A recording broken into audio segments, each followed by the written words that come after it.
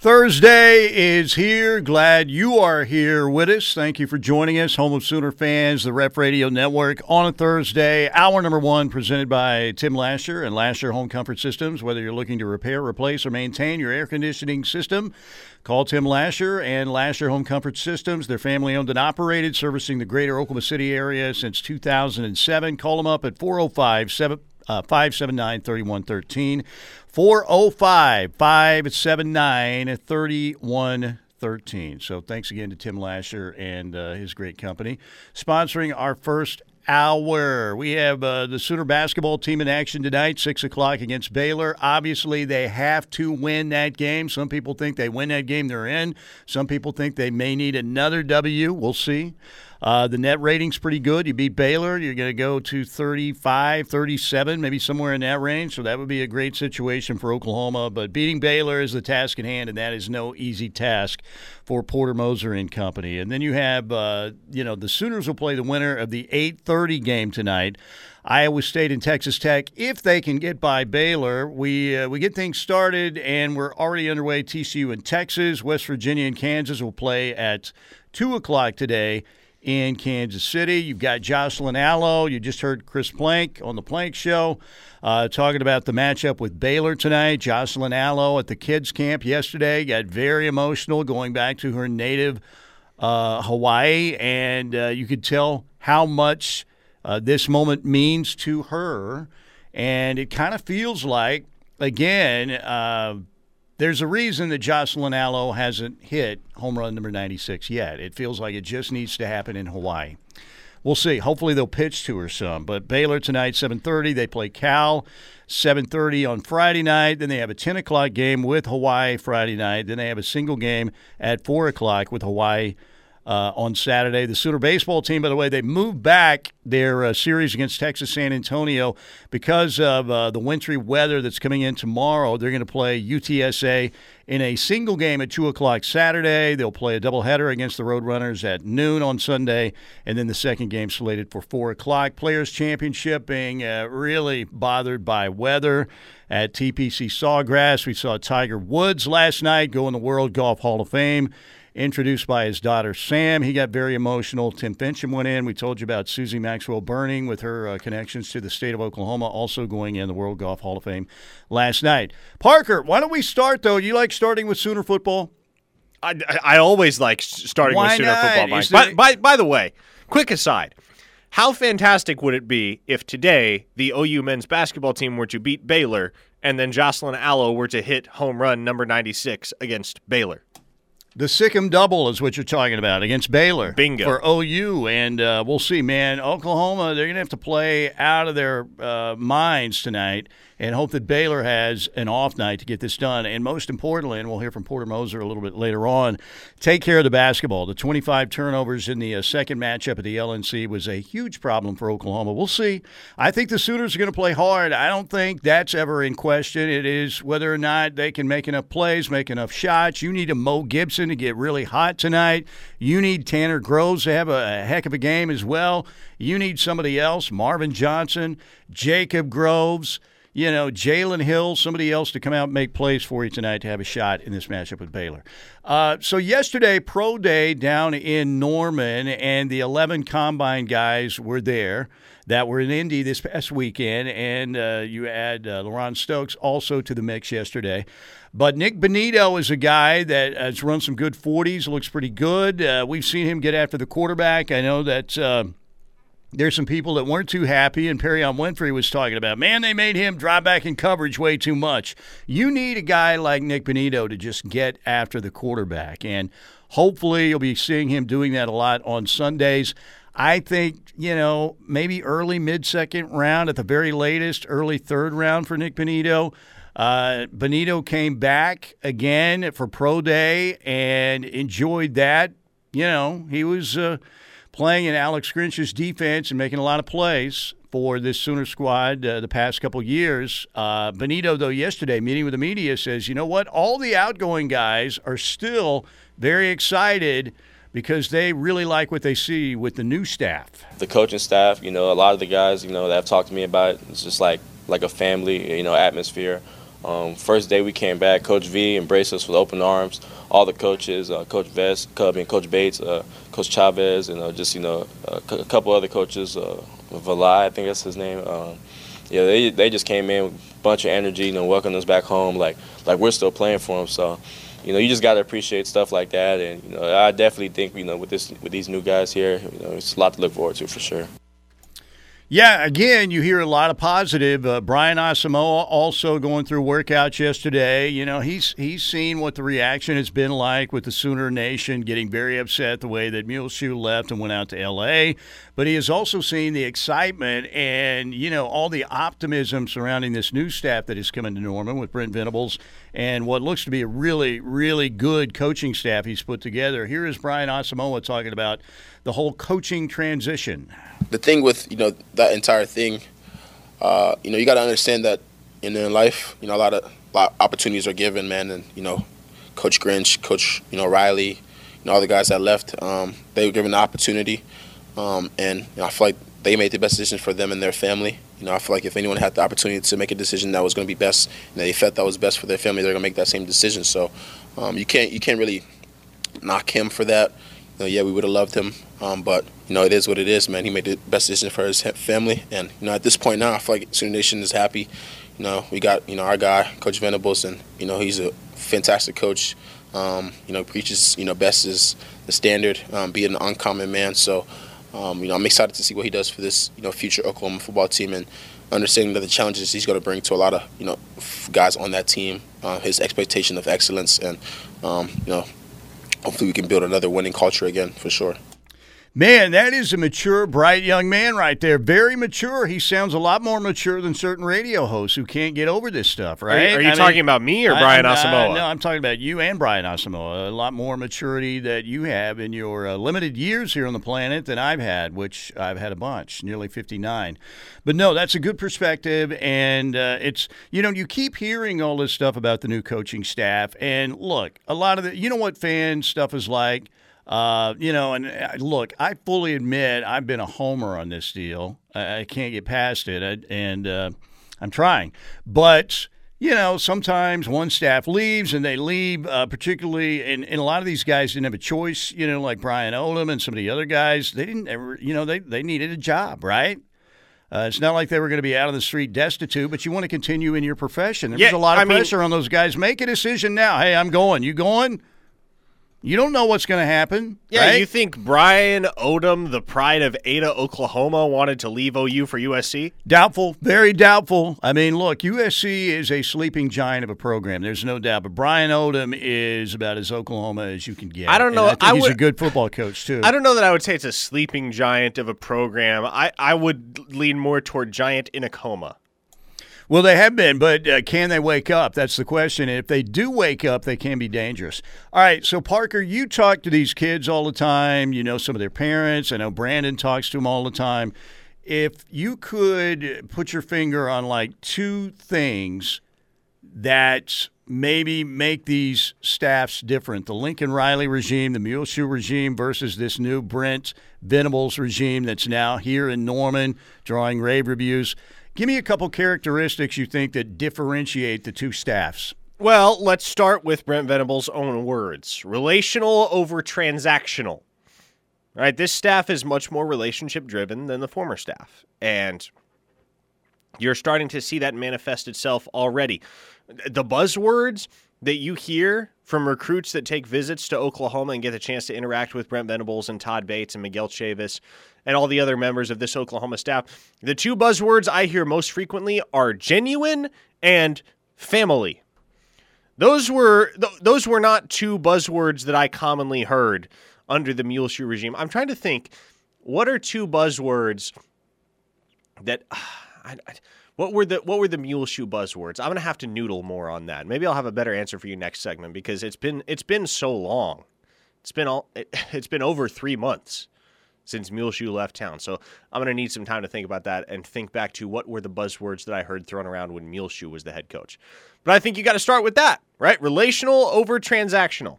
And I think you also see that in the Venables philosophy that we're not going to take your commitment until you are actually committed to Oklahoma, i.e., you're not going to take any more visits while you're committed here.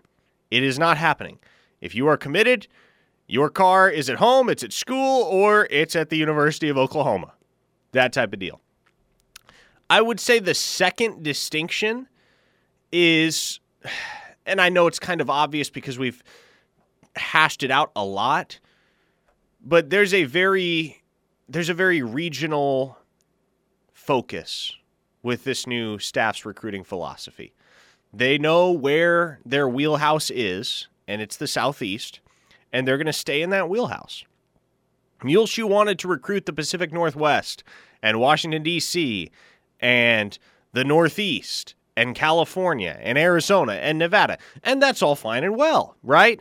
But you run the risk of spreading yourself too thin and not being able to develop as much of a reputation in one region or one geographic locale as you would otherwise, utilizing a philosophy the likes of which Brent Venables and this OU staff has utilized. They already have deep-rooted relationships in the Southeast. All of these players, all of these elite prospects coming up in Alabama and Georgia and Florida, they know who Brent Venables and Todd Bates are, and they don't just know who they are nominally. They've seen them around. Proven track record, They've seen them around in the Southeast. Right, yeah. The dangerous part of that game is, and, I don't think it's super dangerous, but you're asking kids to, go a lot longer way away from home coming to Oklahoma, but you just hope, again, the Sooner tradition and the reputation of the Oklahoma football program and their reputation in that area will deliver a lot of those prospects. It looks to me, I'm a bad analogy guy. I firmly admit that. Fully admit that, rather. But it seems to me that Brent Venables and this staff are building a really nice home on a very, very firm foundation, playing the long game somewhat. And Muleshoe, nice-looking house. Man, the foundation might be a little bit shaky. It looks good from the outside, though. But the foundation that they're laying down, I think, for this program is one that's going to last. Maybe, if you go through some tough times, because, look, you're moving into a much more pricey neighborhood in the SEC, right? But I do like kind of their philosophy, the way they're going about building things. Now, do we 100% know what's going to work yet and pay the dividends Sooner fans are hoping that they see? We don't 100% know yet, but obviously I kind of like the direction that they're going. And it's good to see kind of a change because the Sooners have been banging their head against the wall. Winning Big 12 championships, all right, that got a little bit tired. It's not the best conference out there. But you obviously, you've got a great track record. You won 6 in a row. You didn't get it done this year, but you've been in the playoff, but you haven't been able to win that national championship. And again, that's what Sooner fans have an insatiable appetite for right now, is winning the whole thing. Not just the league, not just going to the playoff, kicking in the door, and winning that championship, national championship trophy again. All right, we have Jesse Crittenden coming up, Norman Transcript sports editor. We'll talk more Sooner sports coming up at 12:35. When we get back, let's zero in on Sooner basketball next here on The Ref. Welcome back. Oh, man. I can always go for some Marshall Mathers, Eminem. Always. Did you like 8 Mile? 8 Mile. Did you watch the movie 8 Mile? You've got to go back and watch it, man. No, I haven't. I have not watched 8 Mile. You got to watch 8 Mile. Good stuff. Good stuff. All right, welcome back, everybody. It is a Thursday, Sooner basketball tonight. It'll be Oklahoma and Baylor at 6 o'clock on ESPN. Sooner softball tonight, 7:30 against Baylor. Sooner baseball back in action against Texas San Antonio, 2 o'clock on Saturday, again because of the weather issues we may be having tomorrow. It's not going to be ideal for baseball, so they pushed. It was going to be Friday, Saturday, Sunday. Now it's just Saturday and Sunday. Single game Saturday at 2 o'clock. Doubleheader Sunday beginning at noon. So that's what's happening. And the OU women will play tomorrow morning, 11 a.m. against Kansas. A matchup with Kansas, who came into the LNC and beat the Sooner women last weekend. Oklahoma will try and get a little revenge when they play the Jayhawks coming up tomorrow morning at 11 a.m. By the way, some games underway. Texas all over TCU. No! Yes. No! 40-22. Longhorns. 6 minutes left in actually, it's almost at halftime. And then you got a matchup going on in the ACC between Syracuse and Duke. And Duke just lost at home to Carolina. They couldn't handle Brady Manek. Jim Boeheim in the orange leading 50-43 with 17 minutes left in the game. Jim Boeheim, a guy who's been coaching longer than Mike Krzyzewski, and that's very rare. Jim Boeheim has been at Syracuse since, like 1977 or something, 76, 77? I'm going to fact check you on that. His kid was in a little hot water yesterday. Yeah, I saw that. Yeah. It's Jim Boeheim. He can be a very sour and dour individual. Yes, he can. I also loved his comment after the game when he got asked about Buddy's punch. By the way, 1976 was his first year at Syracuse. That is forever. My goodness. Man, it took my brain a second to comprehend that. That's almost half a century. 46 years, 42 for Coach K, 46 for Jim Boeheim. I can remember OU, the Billy Tubbs Wayman team, going to the Carrier Dome and playing against Jim Boeheim and Pearl Washington back in the day. And the Sooners went in there, and Billy had talked trash on the Big East, being overrated, and Oklahoma went in there and won the game in the Carrier Dome. Was Pearl Washington the one that decked Rudy Tomjanovich? No, that was Rudy. Who was Rudy Tomjanovich? Kermit Washington. Kermit Washington. Yes. Rudy, man, he completely rearranged the guy's face. Kermit Washington with that punch. That's the nastiest punch in the history of the NBA right there. Okay, so back to the original point. Jim Boeheim got asked in postgame by a reporter, did you see the play where your kid sucker punched a guy? And at first he was like, yeah, I saw it. I didn't think it was intentional. And then by the end of his comment, he was like, you can't let yourself get pushed around. Interesting. Very interesting. You know who was a sucker punch artist in college and has been considered a sucker punch artist a couple times in the NBA? Grayson Allen? Well, he's a tripping artist. Okay. But Chris Paul. Really? Yes. At Wake Forest, you can go back and find it on YouTube. Chris Paul punching somebody in a very sensitive area when he was at Wake Forest, and also that's happened on one occasion in the NBA. And look, Oklahoma City loves Chris Paul again. They fell out of love when Chris Paul went to play for the Clippers and became one of the leading floppers in the history of basketball. But based on what he did, first coming here with the Hornets and, introducing OKC to NBA basketball, and he was tremendous, that year, his rookie year. And then you think about him coming back to Oklahoma City and leading that team to the playoffs and being a mentor for SGA and guys like that. So Oklahoma City fans love Chris Paul, but he's had a bad reputation here and there. But, yeah, Syracuse up 6 on Duke. Remember, Coach K said the season's not over after he chastised the crowd and told them to be quiet and shut up after they lost to Carolina over the weekend. So, man, that could be a bad I don't know. Are you one of those people that believes, if you've got a good seed, do you care that much about the conference tournament or, Well, you know what? We'll get to ask Kendall Kaut of Sikkim 365 that next hour, if that's the philosophy down at Baylor, because they don't have a lot to play for. They don't. I never understood, though, would you really think a college basketball team would go out with a mentality, well, we're in. We're going to be at least a 2, and why do we need to prove here? We don't have nothing to prove, anything to prove. Well, I don't understand it. I don't think that you enter a game with that philosophy. Now, can you maybe not be quite as fired up as, playing in Oklahoma that you would be playing, Kansas in the final or, it would be for Baylor, more than likely Texas Tech in the next round. Would you be a little more juiced up? Yes, but I can't imagine a team going in, you know what, we don't need this. Let's just go through the motions. Here's what I like in it too. Growing up, I would play select baseball tournaments for years and years and years as a child. So, you get in these weekend tournaments and you're the team out of the championship bracket.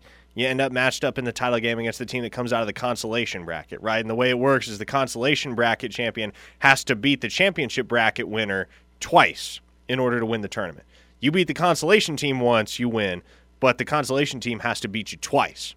So, you're kind of in the catbird seat there if you're coming out of the championship bracket because you only need one, but they need two. So the philosophy always was, well, we're not going to throw our best guy right here off the bat. We'll save our best guy for round 2 if we need him because, if we win this game with a suboptimal option on the mound, fine. If not, we know we got our meal ticket that we can hand the ball to in the second game. Right. Yeah, it's kind of the same philosophy. So the Sooners can be fighting for their tournament lives in this game. Baylor, their tournament life is, and they're in a great situation. They're going to be a high seed. They've got a chance to repeat as national champion, which is pretty amazing if you think about it. And Scott Drew just won Big 12 Coach of the Year. So we'll see. 6 o'clock tonight on ESPN. Let's hear from Porter Moser. The Sooners played well in Waco. They really did. They ended up losing that game by 10, but it was closer than that. They lost by 14 in the second matchup in Norman. And keep in mind, they had a one spot in that game where I believe they turned it over 7 or 8 times in a row. And Baylor ended up winning that game a lot more comfortably in Norman. But Porter Moser knows there is a big key against Baylor for the Sooners. And number one, of course, is not giving Baylor the basketball. We got to take care of the ball. They really, number 3rd defense in the country. They really, really get up in you and force you to do things and speed up. They really force you to speed up with their athleticism and length. They went to switching 1 through 5, and they're going to switch Thamba on our guards, big and long, and they got Kendall Brown and Sochan. They're just so long in there. But we got to take care of the ball. You look at our game last time here, and we had 25 turnovers, and it was our first. We went through like 8 possessions in a row. It seemed like a turnover in the first half, and it was still 25-21 at half. So we just can't spot them so many points. They're going to turn you over, but we got to have that in a manageable number. Yeah, the bottom line is Baylor has a lot more talent than Oklahoma. There is no doubt about that. Everybody, as Bob Stoops used to say, everybody knows that. But the Sooners are going to have to play their A-plus game to win this game. And Baylor, they could come with their C game and still win. So it's going to take a fanatical effort, a great shooting night. Like I said, you need to have something happen like happened in Manhattan over the weekend with Mo Gibson knocking down a bunch of threes again. Or, again, Tanner Groves having a great game. And then somebody else needs to contribute. Jacob Groves, Jalen Hill. Maybe Marvin Johnson does it again. Jordan Goldwire. It's going to take Oklahoma's best effort of the season to win this game. But they've got that chance. They have that chance. I give Oklahoma about a 10% chance. I think a lot of Oklahoma's chances ride tonight on the performance of Mo Gibson. I think to me there is no player on either side of the ball that can impact their team's chances of winning this basketball game more so than Mo Gibson can impact the Sooners' chances. I agree. You got to get him cooking from beyond the arc. He's the one guy that can go off and have a Steph Curry kind of half or game if he really gets hot. He's got a little bit of baby Steph Curry in him. He's not nearly the ball handler that Steph Curry is. But, you talk about getting to March. You talk about being the type of guy that can just find himself on a ridiculously memorable shooting tear, the likes of which Steph Curry had for Davidson back in 2008. Mo Gibson's that kind of guy. Yeah, and he's the guy that if he gets on a heater tonight in this matchup, the Sooners will have a chance to win this game. All right, we've got Jesse Crittenden coming up. Norman Transcript sports editor. We'll talk about the OU Baylor matchup, pro day, a little college football, Sooner style mixed in as well. Speaking of Sooners, great Sooner, Tim Lasher, great company, Lasher Home Comfort Systems. They'll do a great job for you. We are coming right back. Thursday edition of Steelman and Thune right here on the home of Sooner fans, the Ref Radio Network.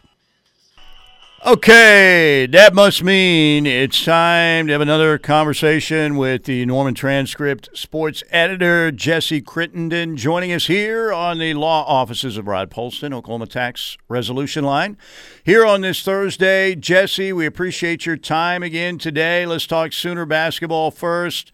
Does Oklahoma need a 1980 U.S. Olympic hockey team? Do you believe in miracles game tonight? Or do you think they can hang with Baylor just if they play solid basketball and make some plays down the stretch? What are you thinking about this matchup tonight? I do think they can hang with Baylor. I mean, they showed that in that game they played in Waco back in January, which that game feels like it was a million years ago at this point. But they did hang in that game for the majority of it before Baylor kind of pulled away.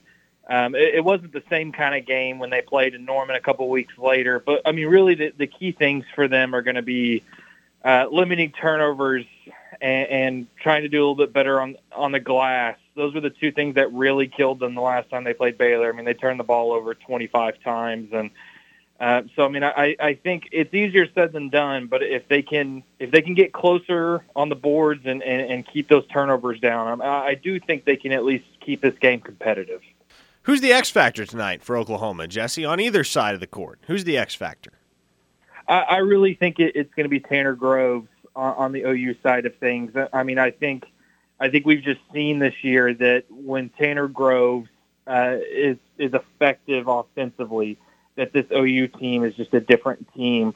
He only had 11 points on just 6 shot attempts the last time that OU and Baylor played, and OU lost by 14. So, I mean, he shot okay. He shot 4 of 6, but only 6 shot attempts, only got 5 boards. So, I mean, like we've talked about before, he's a little bit limited in terms of creating his own shot, but if he can find ways to get open looks from 3 and to be more of a factor on the glass, I think that's probably the biggest key for OU.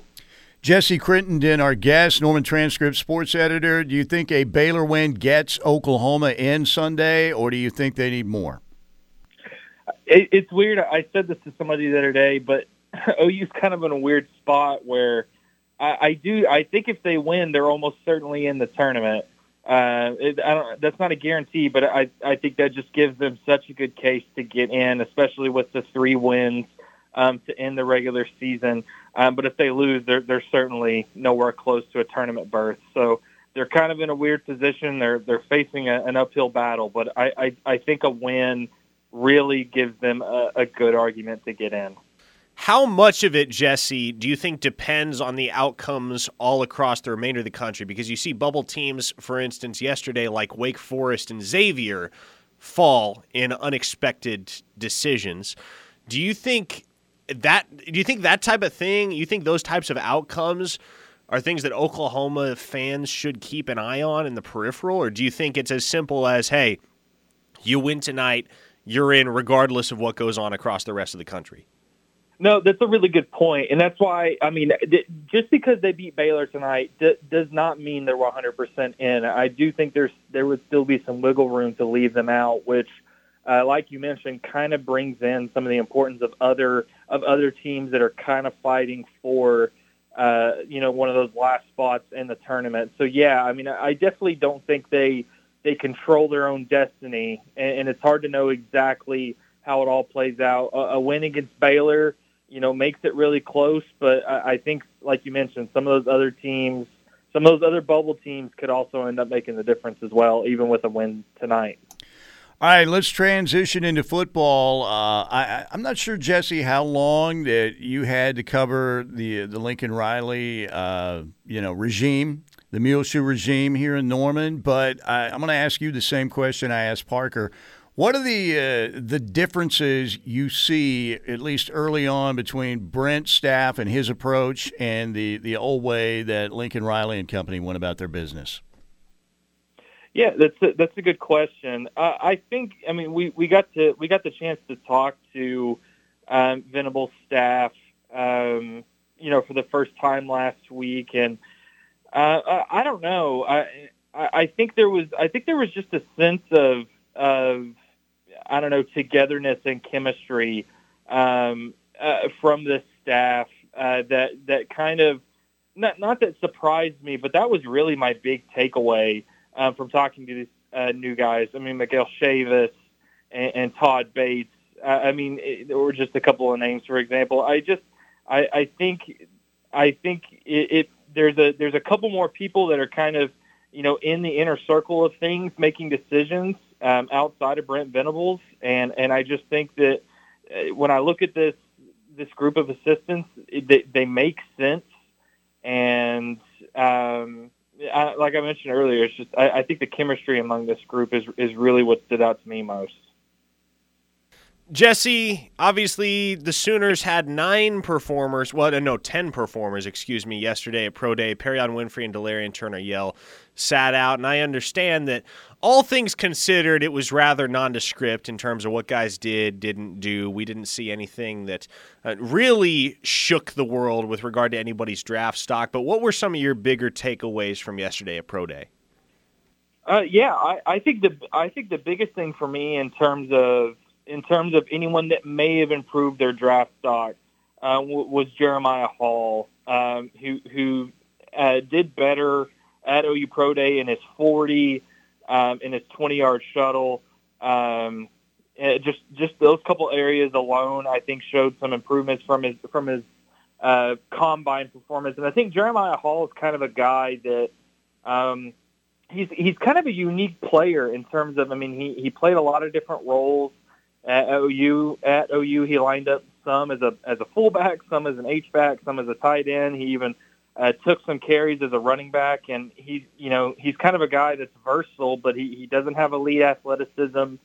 Isn't going to blow you away with his speed or anything like that. So I think he kind of projects as a late round pick, and I think it was important for him yesterday to show at least a little bit more when it came to speed and quickness and things like that. So I think ultimately in terms of improving draft stock, that was one of the bigger takeaways for me. Who do you think could be a sleeper? Everybody's talking about Nick Bonito and Perrion Winfrey, obviously. Who do you think could be a sleeper among that group that could end up making some plays and being a player that surprises people at the next level? Yeah, it's a good question. I think Mike Woods is the guy that stands out to me. I think we didn't get to see him a ton. His one and only year at OU. He only had I think a little more than 30 catches on the year, but I think he kind of fell victim in some ways to just the offensive issues we saw as a whole from this team last year. I think he has really good speed. And athleticism. I think he has decent hands, and I think he showed some things yesterday where, he kind of talked about it afterwards. I think he can play outside. I think he can play inside, and I really think if the offense had been more to what we thought it could be, I think he would have been a bigger benefactor of that. So I think he's a guy that stands out to me, and then Delarian Turner-Yell too. I think is a guy that. It's hard to really project exactly what he can be, but as far as any sleepers on the defensive side of the ball, that's probably who I would point to. Jesse, thank you. We'll check in with you again soon. We appreciate your time today. Thank you guys very much. Jesse Crittenden, Norman Transcript sports editor. By the way, Riverwind Casino Thursday night, 8K, so sweet to be elite. If you have an elite card on select Thursdays, elite members earn one entry for every 10 points in their wild card. Be out there on Thursdays, those big Thursdays from 5 to 8:30. They'll be holding drawings every 30 minutes for up to $8,000 in cash or bonus play. Then at 9 o'clock, 2 grand prize winners will receive a $1,000 bonus play plus any unclaimed cash. We also have the big $80,000 courtside cash promotional drawing happening tomorrow night at Riverwind. I think we're going to be all right weather-wise. I don't think we're going to have ice or anything. So I think the roads, by the time they start that promotional drawing, are probably going to be okay. I'm not planning on doing anything from home tomorrow. I think it's going to be okay. Let's hope the roads are okay because I got Hawaiian Bros waiting for me in Dallas tomorrow evening. That's what you said yesterday. You're going to go get that done. So get out there tomorrow night as well for the $80,000 courtside cash promotional drawing at Riverwind Casino. Win your share of $80,000 in cash and bonus play. It is big time. You can have a great meal at Chips and Ales or the River Buffet on steak night. They've got a great food court. They just added an IHOP out there. It's Riverwind. They do things only first class. Riverwind Casino, simply the best. All right, coming back, an emotional coach last night we'll hear from when we return. Back with you on a Thursday. Good to have you along. Mike Steely, Parker Thune here on the Ref, the home of Sooner fans. Air Comfort Solutions text line, 405-651-3439. That's 405-651-3439. Thanks again to Lasher Home Comfort Systems. Give them a call, 405-579-3113. They'll do a great job for you. We've used them a couple of times, and they have done fantastic work at our place. Tim Lasher, man, he's a great Sooner, got a great company. Lasher Home Comfort Systems. So, Kansas State going to be looking for a new basketball coach because Bruce Weber resigned. He was going to be let go. Remember back in the 2018 NCAA tournament, Kansas State got to the Elite Eight that year, and you know who sent them packing? Porter Moser and Loyola Chicago. Correct. They sent UMBC packing. Because UMBC... Bruce Weber should have been fired for that. Well, and UMBC, of course, beat Virginia, and that's how that opened the door wide open in that regional. I think it was the South Regional, and they beat Creighton. So they beat Porter Moser's alma mater, right, in the first round. Bruce Weber declared war on America by beating UMBC. Yes, and then they went on. They beat Kentucky in the Sweet 16, and then they lost to the all right Ramblers. Let's get rambling. Loyola of Chicago in the Elite Eight. But Bruce Weber, after they lost to West Virginia in the play-in game last night in the Big 12 tournament, they lose that game by 6, and he was already on very thin ice, and Kansas State, he resigned officially this morning. And you could tell he was asked last night about his job status, whether he thought he'd have any chance to come back. And Bruce Weber, this soundbite, man, it got to me this morning. I'm like, you got to remember these coaches, and Bruce Weber's always had that very different kind of voice. He doesn't sound like a basketball coach, that would be yelling at you a lot, and he probably does, but he's always had that different kind of voice. But, man, he got emotional last night. Here's what Bruce Weber had to say when he was asked that question. What do you think about your job status and if you'll be coming back? Wow. There you go. Yeah, and you could tell, obviously, he knew. He knew he wasn't coming back. He knew. So, man, it's sometimes we, forget where these guys come from. And he said he spent so much time with Gene Cady. Worked his way up through Gene Cady, who was at Western Kentucky before he went to Purdue and became, the legendary comb-over Gene Cady, and a great coach. But, Bruce Weber, a decade at K-State. Now we're hearing, that Greg Marshall might be a candidate there. Really? Interesting. That does not seem like a cultural fit at Kansas State. Well, I mean, since the guy's choking guys and punching guys, and why he was dismissed at Wichita State. And look, he did a great job at Wichita State. I mean, you think about Fred VanVleet and Ron Baker and the teams he had there. It won't be Greg Marshall at Kansas State. That's the easiest hot board name to throw out at this point. You can't make that higher, right? Just because of the Kansas connection. Yeah. Oh, let's go for the in-state guy who has done some nice things as a basketball. No, it's not going to be Greg Marshall. Like I said, that is a terrible cultural fit at a place like Kansas State. Greg Marshall will not be the head basketball coach at Kansas State. I don't know who it's going to be at this point. I think it's way too early to have a genuine idea of who it might be. But I would be willing to bet just about anything that Greg Marshall will not be in contention for that job. Yeah, I would be shocked if that happened. I just, it's not like trying to bring in Art Briles, because you've seen the furor that erupts anytime Art Briles gets a job. But Greg Marshall, I mean, look, that was horrible. Horrible deal. So we'll see what's going to happen at K-State. How about the return of Lon Kruger to K-State? Second time around. That would be – okay, that actually would be awesome. I would be 1,000% down if Lon Kruger wanted to make his final farewell with a few years at Kansas State. You know what? I think Lon is probably enjoying Vegas quite a bit with that beautiful home they have out there, and playing golf as much as he likes to play golf. I think Lon is in a good spot right now in his life, and I don't think he'll be coaching again. He'll get a call, though. You know he will. You had, let's see, K-State, who they had since Jack Hartman. They had Lon.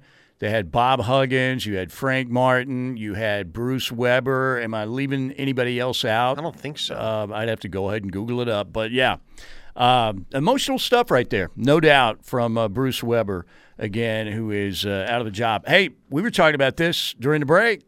Tulsa's coming open. Frank Haith again. Bruce Weber, that might be a good hire for Tulsa. Maybe they'd go a younger route, but that's going to be happening. So we'll see what's going to happen. We got to get Kelly Hines on to talk about that and see what they're going to end up doing. All right, ladies and gentlemen, it's a Thursday. We appreciate you being here. We appreciate Tim Lasher and Lasher Home Comfort Systems, 405-579-3113. They'll do a great job for you, and we thank them for sponsoring our first hour. We've got another hour to go. We'll also talk some Sooners softball next hour, a lot more football, and preview OU Baylor. All that coming up here on The Ref. Stay with us. Okay, welcome in. If you're just joining us, thank you very much. It is our second hour presented by the Seth Wadley Auto Group in Pauls Valley. Exit 72 for a great deal on a car or truck. Exit 72, great guarantee, oil changes, engines for life on new or used gas or diesel at no additional cost to you. All right, we've got Kendall Couts coming up. Sikkim 365 will be joining us at 1:35 to preview the Oklahoma Baylor basketball matchup tonight at 6 o'clock in Kansas City. Let me see what's happening. Go ahead. Speaking of college basketball, Mike, Jim Boeheim really went, okay, you want to suspend my kid? I'll just let my other kid go crazy on you. Young Jimmy Boeheim has 26 points and is 6 of 7 from three-point range. Syracuse trails Duke 78-77 just with over 4 minutes to go. It's right there. Texas, meanwhile, it's now a 7-point advantage for the Longhorns in their matchup with TCU right now in Kansas City, 52-45 Texas, midway through the second half in that game, which will be followed by the 2 o'clock game coming up between West Virginia and Kansas. Then the evening session tonight, the Sooners and Baylor, 6 o'clock on ESPN, and then the late game, Iowa State and Texas Tech at around 8:30 or so. Okay, you obviously are on top of recruiting. That's what you do. And Tyler's big into it as well. So give me 3 big storylines for recruiting right now after the week that was this past weekend and looking ahead to March 26th, which is going to be the next big weekend for OU. Yeah, storyline number 1 is that weekend. You're going to have a wealth of 4- and 5-star visitors on campus across the 2023 class, the 2024 class, and you'll have a 2025 visitor as well, LaMason Waller out of the state of California. So I would say that's easily storyline number 1. Storyline number 2, I would say, has to be the LT Overton saga. He's visiting Oregon this week. Oklahoma's going to get the last official visit from the Overton brothers on April 23rd for the spring game. You figure Oklahoma's in a pretty good position here, and you also figure that Texas A&M is going to do everything in their power to make sure the Overtons never make it to campus in Norman. They're going to do their best to make sure that visit, that spring game visit, does not happen. Because at this point, this is a battle between Texas A&M and Oklahoma. Oklahoma has the upper hand in the sense that they will get the final impression. They will get the chance to make the final impression on the Overtons. Texas A&M has a leg up in the sense that their 2022 class is darn near immaculate, Mike. And LT and Micaiah are going to have the opportunity to be a part of that outstanding class. And that's something that Jimbo Fisher and his staff are going to pitch heavily is, hey, not only do you get the chance to be a part of the best recruiting class in history, but we're building something special down here at College Station. Come be a part of it. Now, I have my feelings on just how special things are going to actually turn out to be at Texas A&M, but we'll save those judgments for when the fall rolls around. I would say the third biggest storyline has to be the recruitment of David Stone. Of course, he recently received his 5th star. He's an early 5-star in the class of 2024, native of Midwest City, Oklahoma, and is the state of Oklahoma's first IMG enrollee. Now, David Stone is very, very high on the University of Oklahoma. He is visiting campus later this month, and there is a growing expectation that on or near that visit, he's going to give his commitment to Oklahoma. Now, if that happens, and you already have a 5-star in the class of 2024, who's going to make every effort to build the remainder of the class around him, you are set up so well for the next year and a half on the recruiting trail, Mike, as you look ahead to that class of 24, and Oklahoma is already in premier position for several of those outstanding high-end prospects from the Florida area, from the Georgia area. But having a local boy that lives, breathes, and bleeds Oklahoma football and is 100% bought into the vision, bought into the staff, bought into the culture, and bought into the program, that is the type of guy that you want to have in your corner early. So if Oklahoma can lock down David Stone by the end of March, which I think is a possibility, oh boy. I think the conversation that we've breached a couple times about the Sooners potentially having the number one class in the country in the class of 2024, that's going to start to get really, really legitimized over the next few months. Does it make any difference that he is at IMG now and will not be playing next season at Del City? Does that open the recruiting up maybe more for somebody else to swoop in? Or no. Does it make any difference at all? I do not think so. Yeah, obviously, if you're a Sooner fan, you love to see that because if you're going to IMG, they don't just take anybody there. They think you've got a really good future if you're playing at IMG. What is the latest on the Dylan Edwards kid? He went to Arkansas, right? And what do we know there? Anything? No. Is there an Oklahoma offer on the way or what? Well, he's got the Oklahoma offer. He's got the offer, right? It appears to be wide open. His recruitment appears to be as wide open as it ever was now, which is bizarre because it looked for all the world like Oklahoma was the spot for Dylan Edwards. And then all of a sudden he's got the A&M offer. He's visiting College Station, just took a trip to Arkansas, and you start to get the sense that maybe this thing is far from a lock. And I would go so far as to assert that, yes, his recruitment is now completely wide open once again. I'm not even sure whether he'd still classify himself as leaning toward Oklahoma, but again, that is a recruitment that has been difficult to get information on because he keeps things so close to the vest, even with people around him in his immediate circle. How early did the Oklahoma offer come in his recruiting process? Well, it came on his visit in January. Okay. So was it before a lot of the other programs got involved, or was Oklahoma just right there in the mix? I'm trying to figure if the Oklahoma offer, kind of set off some other programs to come in and make the offers too, because as you said, he's got a lot more coming in. Dylan Edwards is the kid, the speedster from Kansas that could be like a Darren Sproles kind of guy.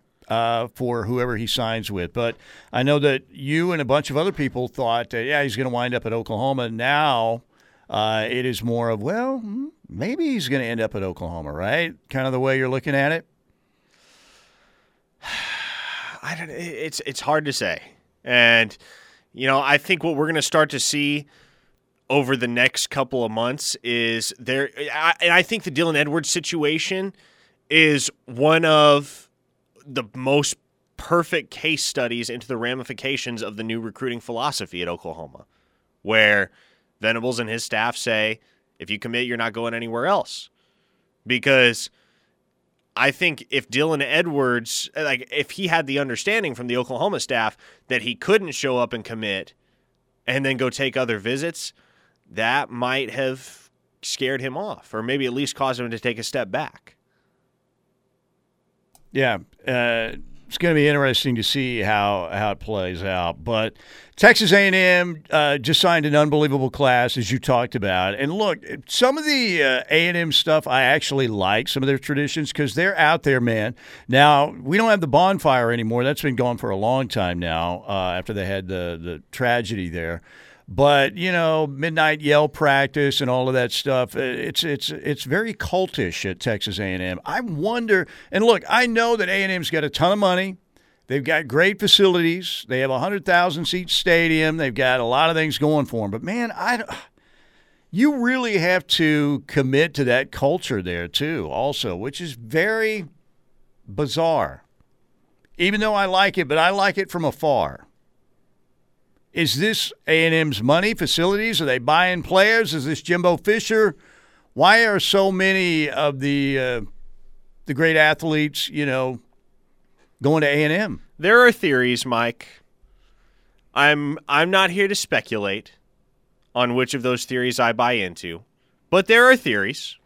Look, and I totally get that A&M's going to get some good players. I mean, you just look at some of the pass rushers they've had. They had Johnny Manziel was a Heisman winner, obviously, but you Von Miller and Myles Garrett and guys like that.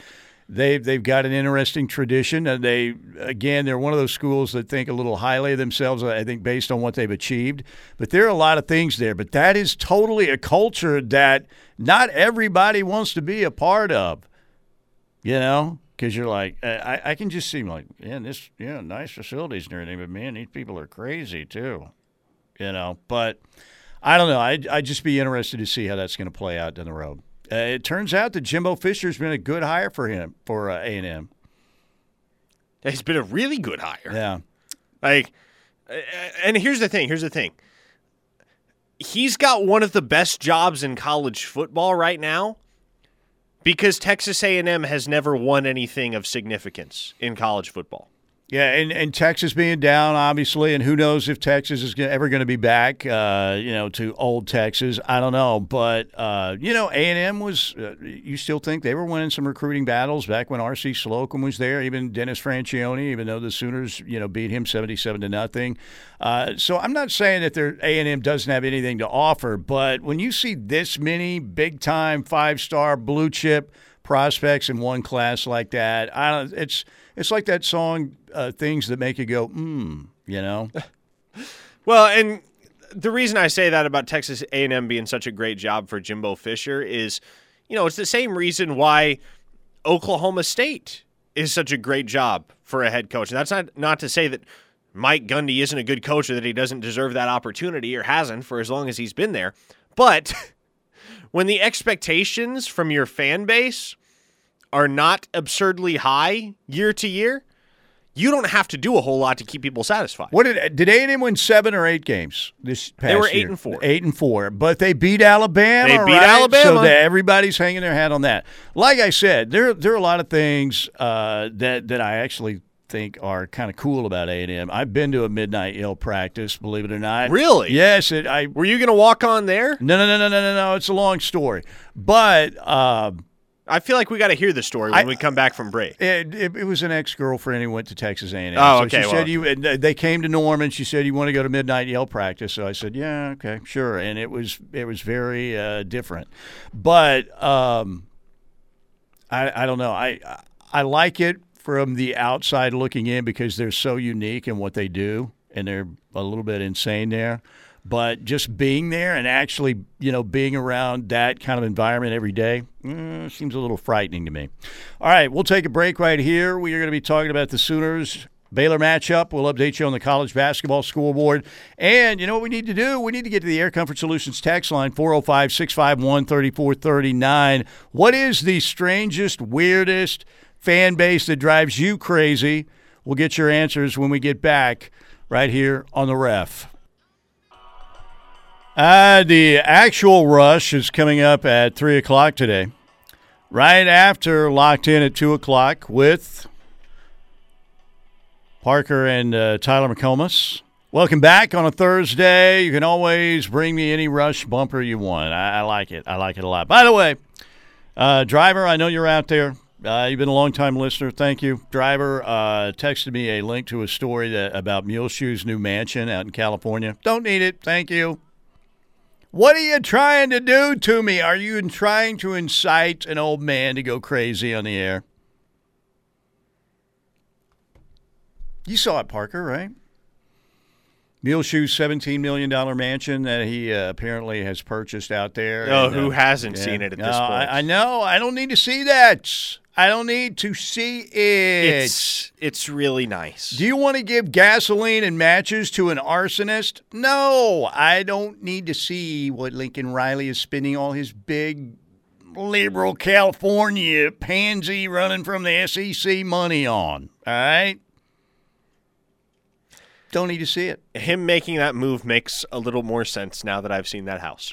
Look, I get it. I get parts of it. Like I said, my only problem is I thought there was a lot of shadiness involved. I didn't like the exit. And when you leave, I understand it's never going to be a clean break. It just isn't. But I still thought that was super. That wasn't slim shady. That was very, very much full shady. That's all. I get maybe that he wants his own program. I get that Lincoln Riley, was handed the keys to OU, and maybe in some roundabout way, maybe he'll never fully get credit. I do think his ego is a lot bigger than we thought, and there's some narcissism there. So I get a lot of it. I just don't like the exit. The exit was very low class, very, very low class.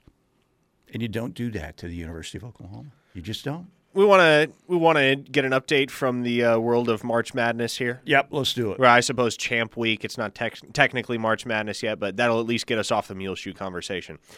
Fortunately for the Sooners, it appears that Providence is going to halt a potential bid thief. Butler led for most of that game. Providence got a 3-pointer from Al Durham in the final minute to give them the lead. There is currently 1 second remaining. Providence has a 4-point lead, 65-61. That one looks like a wrap. TCU has made a comeback, Mike. 1 point game. 1 point game with Texas, 54-53. And let's see what else there is to report on. Duke put away Syracuse, 88-79, despite 28 points from Jimmy Boeheim. So the Orange can kiss their hopes of a tournament berth goodbye. And that looks like about it. All that would be pertinent to Oklahoma fans. Another game with some bubble implications. Florida, Texas A&M currently knotted at 70 with 14 seconds to play. So that might be worth keeping an eye on as well. So Coach K survives. Like I said, I think I mentioned this last week because with all the hoopla surrounding the Carolina-Duke game and Coach K's last game at Cameron Indoor Stadium, and Brady Manick was the man. Brady Manick, sent Coach K packing with an L. Last home game there in Durham, North Carolina at Cameron Indoor. But Coach K, he's always kind of got that nasally voice a little bit. The one thing that I still remember most about a Coach K press conference, and I can't remember if it was an NCAA tournament game or what, but I think it was a big game that Bobby Hurley, all of a sudden Bobby Hurley is sprinting back like to the locker room, and the camera gets a cutaway shot of that. And then he comes back, later in the game, and they ask Coach K, what was the deal with Bobby Hurley? All of a sudden he just left, and then he's back, later. What was the deal? Was he injured? What's the deal? And it was like, well, maybe I shouldn't say this, but Bobby had diarrhea. Yeah, you're right. You shouldn't say that, and Coach I'm like, K. Again, if I'm Bobby Hurley, I'm like, hey, what are you doing to me here, man? Come on. You just ratted me out. You're the Sammy the Bull Gravano of college basketball now. You just should have said Bobby wasn't feeling well. Bobby, he was dehydrated, whatever. You don't say that and admit that. So if I was Bobby Hurley, I wouldn't have given Coach K credit for anything after he did that to me in a press conference. So, anyway. Okay, Air Comfort Solutions text line, 405-651-3439. Since we were talking about Texas A&M, and I find the Texas A&M fan base both fascinating and bizarre and almost cultish. What fan base out there drives you the most crazy, or you look at and go, man, that's just a weird group? Is there anyone for you, Parker? Arkansas is up there. Calling the Hogs? Texas A&M is certainly up there. I would still put A&M LSU is very high on that list. Those are just low-down, dirty scumbag fans at LSU. They're kind of like the Tech fans. Right? Okay. Let me ask you this. If Texas Tech is indeed the glorified junior college of the Big 12, what is LSU? LSU they're just nasty people. Most of them. I'm just saying they're not. Well, yes, they are bad people. And there is the only fan base that has ever spat on the OU fan base collectively was that group of LSU hooligans in New Orleans. when that Nick Saban team, I mean, it was ridiculous. Totally ridiculous. But Arkansas, I kind of find I like the calling of the Hogs. I like the hog hat. So I don't have any issue with the Arkansas fan base. I like the Razorbacks. A&M, like I said, man, I think, man, there's no fan base like that, really, that has that many kind of out there traditions. And, where you think, is this really a military school? Or these, what is the deal? It's just kind of like, it's just bizarre to me. But Nebraska fans are pretty insufferable. Nebraska fans, I've always really liked, though, because they're so I'll say so loyal, man. Yeah, I'll say this. In person, Nebraska fans are very tolerable. On social media, they're the worst. Like, that's one. And by the way, Bruce Weber said in his resignation letter, I guess, he said, listen, Kansas State's the only school I've been at where I actively discourage our recruits from interacting with our fans on social media because they're that bad and there's so much negativity. Mm-hmm. That's kind of how I feel about Nebraska. Because, like, Kansas State, in person, Kansas State people are super nice. Like, very agreeable, easy to get along with. I respect Kansas State's fan base on any given game day when I'm just there interacting with people. The K-State fans on social media, I understand that social media brings out the worst in everybody. Yeah. But apparently it's particularly bad at Kansas State, and it's definitely particularly bad at Nebraska. Well, Nebraska fans, man, they are so brokenhearted right now. They used to be living in the most posh neighborhood in college football. They were right there, right there in that neighborhood where all the beautiful houses were, and now they're basically in a double wide, right? Yeah. And they can't take it. But I've always thought the Nebraska fans, for the most part, and again, you can't judge a fan base by social media because a lot of absolutely sane, normal people just read that stuff and laugh and don't participate. But a lot of the people who are just really fanatics in all caps will get on there. And some people, we all know some people that, man, that guy's he's drunk tweeting again. You can always tell. And I know too many of those guys. There are a few of those in the media, but there are a ton of those, in a fan base for any college program. All right. Thank you to the Seth Wadley Auto Group in Pauls Valley. But here in a little bit, we're going to get to some of your texts today on the Air Comfort Solutions text line 405-651-3439. Which college football or in just college athletics fan base do you think is crazy? Or are you fascinated by? 405-651-3439. What is the one about IMG? There's one on there about IMG. Oh, are we looking at the text line here? Yeah, there was one about a false statement on first IMG enrollee. Apparently, there's a kid from Altus that played 1 year at IMG as a running back. Sorry, Altus. Yeah. Regional pronunciations. But where is he now? That's what I would love to know. Tavon Birdow, okay. And was he ranked? I don't know. I guess I should make the distinction. David Stone, to my knowledge, is the first nationally ranked football player from the state of Oklahoma ever to enroll at IMG. He went to Air Force. And, in fact, his last year there was 2018. So there you go. Out of Altus. Interesting. Makes sense since there's a big Air Force base there in Altus, of course. All right, we're going to take a break, and when we get back, we are going to be talking about the OU Baylor matchup tonight. We have Kendall Couts of Sikkim 365 joining us, and we will also talk a little Baylor football if we get a chance. That's coming up right here on the Ref. Keep it here. All right, welcome back. Good to have you along. Thursday, get a little snow coming in tomorrow. Looks like it's going to be pretty light, though, as long as we don't have to deal with ice. Again, as long as I can make it to Hawaiian Bros in Dallas. That's all I require. You're going to the Dallas location rather than the Yukon location? I'll probably go to the Denton location because, it's right out that. I guess it's Loop 288 in Denton, which, by the way, Teddy Lehman is exactly right. Denton is a terrible city to drive in. Oh, it is my God. so it's poorly the worst. designed. I mean, it is the worst. You talk about traffic jams and service roads and just, Yeah, it's a nightmare. As fast as I can get through Denton, that's usually the I take the B line, which I guess takes me on or near Loop 288, which there's a Hawaiian Bros location there, so that's where I'll be having dinner on my way down to Houston. There you go, man. You were dedicated.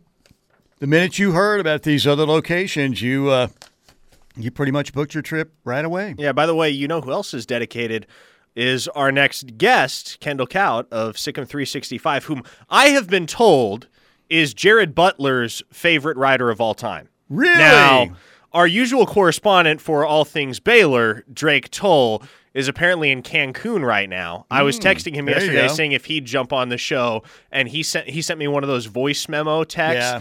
It was like, look, I'm jumping on a catamaran at or around 1 a.m. Eastern time or 1 p.m. Eastern time tomorrow, and I don't know what my level of sobriety is going to be, so here's Kendall's information. Yeah, you don't need to if you book a guy who's on vacation and you actually let him say yes, that's your problem. Right? That's not his problem. Yeah, we can't do that. That's one of our rules here. If someone's on vacation, we call them, say, I'm on vacation, but I'll be glad to come home. And you say, no.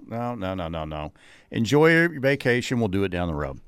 All right, so let's bring Kendall in. And, Kendall, the Sooners and Baylor tonight, 6 o'clock in Kansas City. This Baylor squad, you look at what's happening with this Baylor team. There was that beatdown that Baylor had in Allen Fieldhouse earlier in the month, but since then, Baylor has won 7 of 8 and appears to be playing some pretty good basketball despite the injuries and other issues that have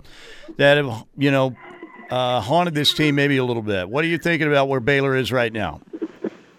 I think they're in a good spot, and I appreciate being on as I try and battle the TCU ban being louder than I can ever find anywhere in T-Mobile Arena. But I think as it comes to Baylor, they've been really good down the stretch. They figured out how to play Jeremy Sohan at the 5.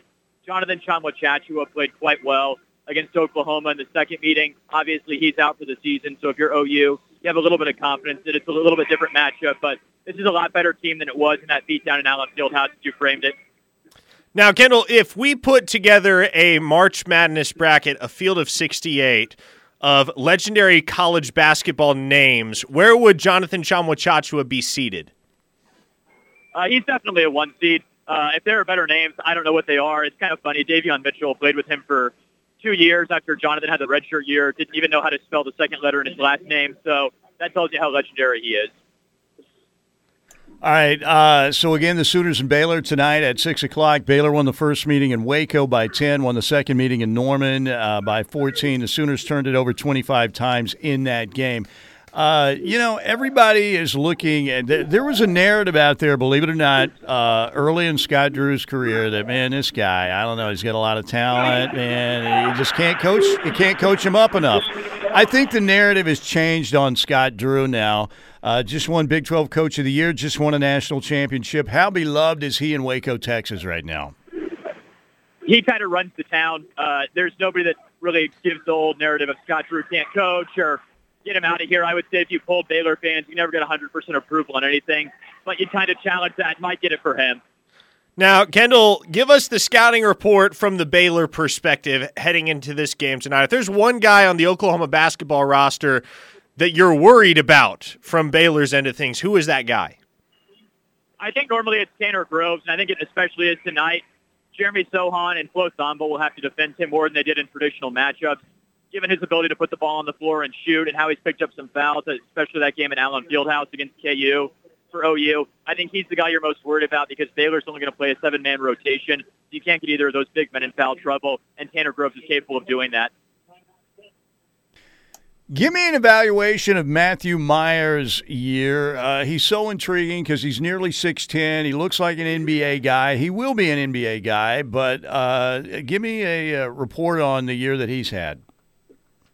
So he's been a little disappointing in terms of shooting. He shot over 40% from 3 last season. I think he's at about 32 right now. Came back thinking he could vault himself into the first round. That certainly hasn't happened.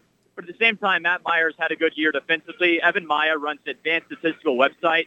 According to Evan Maya, Matt Meyer most of the year has been a top 10 player. Now, I don't agree with those stats and say he's that good, but his defense has improved a lot. He's very good in the minutes that he's played. And he's really enjoyed the heck out of himself in Waco. Gets to see his family. Girlfriend lives in town. So he's somebody, though, that's scary because he hasn't had that game this season where he scored 30. But with how talented he is, you feel like it's coming sometime. Now, there is a sentiment on the Baylor end, Kendall, and I want to hear your thoughts on it. There is a sentiment that maybe it wouldn't be the worst thing if Baylor lost this game tonight, just because they're not playing for a whole heck of a lot. They're locked into a top 2 seed in March Madness regardless of the outcome. They've been a little banged up, and a couple extra days of rest heading into March Madness might do this team some good. Where does your philosophy fall in line with that particular line of thinking? So I agree with that philosophy. I don't think it's the worst thing if Baylor wins. I don't want to have Baylor play OU, then play a battle with Tech, and then have a battle with KU. But Baylor takes the opposite perspective. I talked to multiple people in the program. They're coming to win, so no spin zone here. If Baylor loses to OU, it's a legitimate loss. Go wild on Twitter, Sooner fans. There's no spin zone. Baylor's trying to win this game tonight.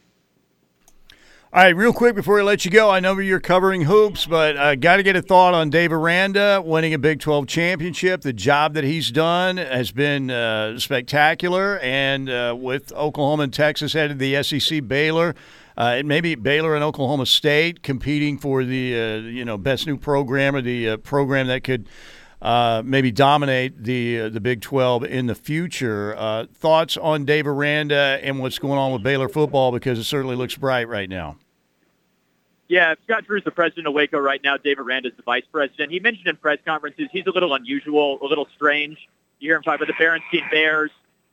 So Aranda's real popular. He's the guy Baylor needs. Matt Rule was in Waco for about 8 minutes, and on minute 9, he said, I got to start looking for NFL jobs. Dave Aranda's not the same kind of cat. He's who Baylor needs. I think he's going to do well going forward.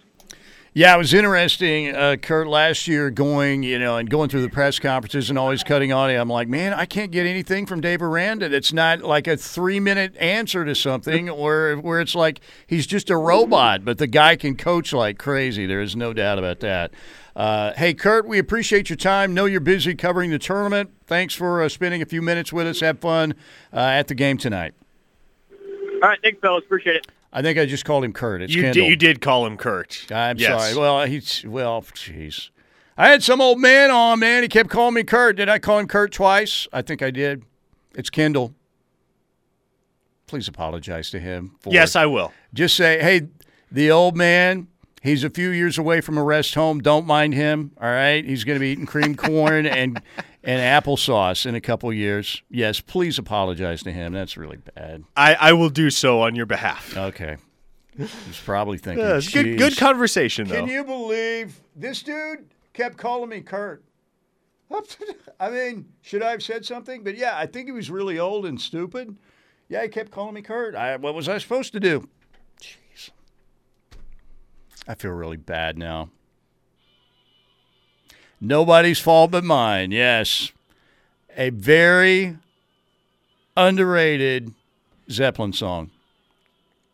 There really aren't any bad Zeppelin songs, but this one is still, in my opinion, underrated, and that's all my fault right there. All of it was my fault. Kurt. Jeez. We'll be right back. Texas has been defeated, Mike Steely. Oh, TCU coming back and knocking out the Horns. Chris Beard and the Longhorns choked away a 20-point first-half lead. Good Lord. 65-60 TCU. How about that right there? Man. There you go. There you go. Texas outscored 43-20 in the second half, Parker. How about that, man? Jamie Dixon's done a really good job of that TCU Jamie squad. Dixon entered one of the most unwinnable situations in college basketball and has done the unthinkable. He's actually won. By the way, I can't sit very well with Chris Beard and the Longhorns heading into March because they'll get in the tournament, sure, but how can you figure that team's poised to make a deep run? Man, outscored again 43-20 in the second half. TCU rallies and beats Texas 65-60 at the Big 12 tournament in Kansas City. Did you apologize to Kendall? I did. He said I couldn't get to a quiet spot, so honestly, I didn't really hear it. I didn't really hear you call me Kurt anyway. So okay, good. Because I feel really stupid. We should go right to the Air Comfort Solutions text line and just read them all because we got a bunch of them rolling in.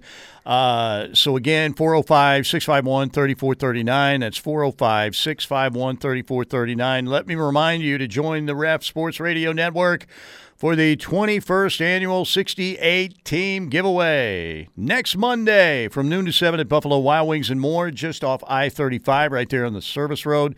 Come out, see all the guys in person, register for the drawing. You have a chance to get one of the 68 teams and win some amazing March Madness prizes from Central Oklahoma Buick GMC, JR's Barbecue, Extreme Outdoor Equipment, Buffalo Wild Wings, OEC Fiber, and more. We've got Yeti cups, hotel packages, concert tickets, Bluetooth speakers, signed books, spotter boards from T-Row, instant cash winners, gift certificates for shopping and dining, rounds of golf, water park passes, free T-shirts, and a whole lot more. That's happening this coming Monday, noon to 7, next Monday at the Buffalo Wild Wings on the I-35 service road in Moore. All right, Air Comfort Solutions text line. Now, as I mentioned, our usual Baylor correspondent, Drake Toll, couldn't join us today because I guess he's on a catamaran in Cancun, tipsy on Modelo. But last we had Drake on, you recall, it was the week where Oklahoma was heading into Waco 9-0, and Drake got on the radio airwaves with us and said, yeah, Dave Aranda and Baylor, he literally said word for word, they're not scared of Lincoln Riley and the Sooners. Yeah. And he got some backlash on the Air Comfort Solutions text line, but he turned out to be correct. They pushed him around. How about the first three plays of that first series, by the way? So, this listener on the Air Comfort Solutions text line says, can we not get this Baylor insider on the radio again? Are you guys just trying to get OU fans fired up by having the opposing team insider on the radio? You just want to hear about the opposition, yes, That's perspective. That's it right there. Perspective. And by the way, that's the reason I was calling him Kurt, too. I was trying to, play some mind games. Actually, it's my lack of brain power now. Okay, go ahead. Another listener says, I was a roughneck at OU, just graduated. But for my time, the two worst fan bases were Georgia and LSU. Georgia fans just barking in your face, and then LSU fans just degrading you as a person was an experience with the Sooner Schooner. Yeah, the Georgia fans, even at Augusta when Bubba Watson won, not who's a Bubby in sports, Bubby Brister. There was a Bubby Brister. But Bubba Watson, when he won, you know how Augusta, everything's immaculate, and then, you get out of line, they can, basically end your life there at Augusta. But the Georgia fans, they were still barking up a storm, the 2 years that Bubba won there. So another listener says, so basically the hope for getting close to the number one recruiting class just got delayed by 1 year? Yes, actually, it's a really good way of thinking about it because, as you'll recall, when Muleshoe was still in town, the 2023 class for Oklahoma was looking legendary in the early stages. You had Malachi Nelson, Mekhi Lemon, Brandon Inniss, Trayon Webb, Luke Haas, all committed. Am I forgetting anybody?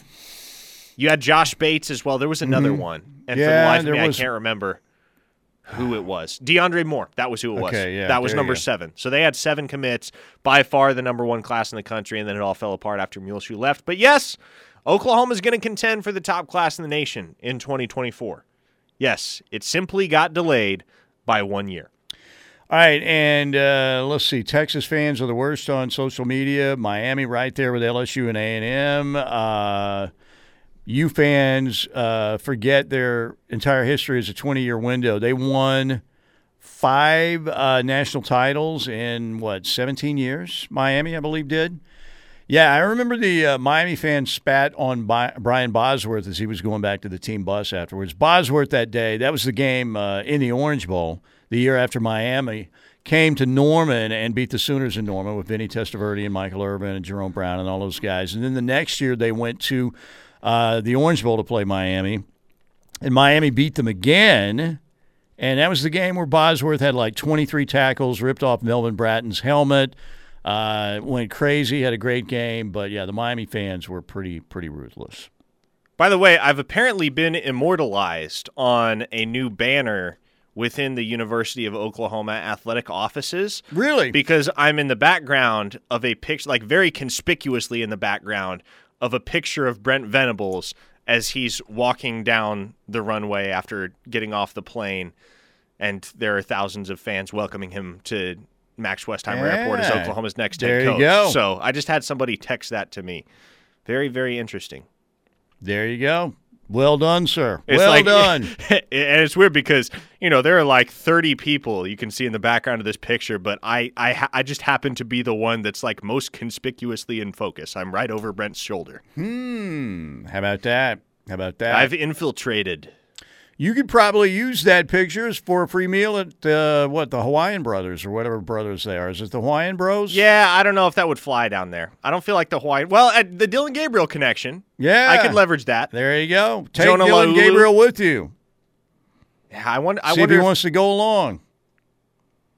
Man, one of these days, I'm going to road trip to the Hawaiian Bros in Yukon with Dylan Gabriel, Jocelyn Alo, and Jonah Laulu. There you go. We're all just going to eat Hawaiian food together. Man, I remember, what was it, the 84? I'm trying to remember the year, or was it even in the 86? When OU went to Hawaii, I can remember we did pregame and postgame, and being on the board, not the board you're on, but in that spot right there, listening to the game with John Brooks calling it, that kicked it, I think, like 11 p.m. or maybe even 11:30, and then a post-game show. I think we only did an hour afterwards, but the game, of course, ended like 3:30 a.m. So yeah, legit. Crazy. All right, Sooner softball team. So you're saying that Jocelyn Alo gets the home run tonight in that matchup against Baylor? I think that's what you're saying. I thought that's what you were saying. I am saying. Who's on first? I am saying it's going to happen Friday night in the 10 p.m. game against Hawaii. Wouldn't that be perfect?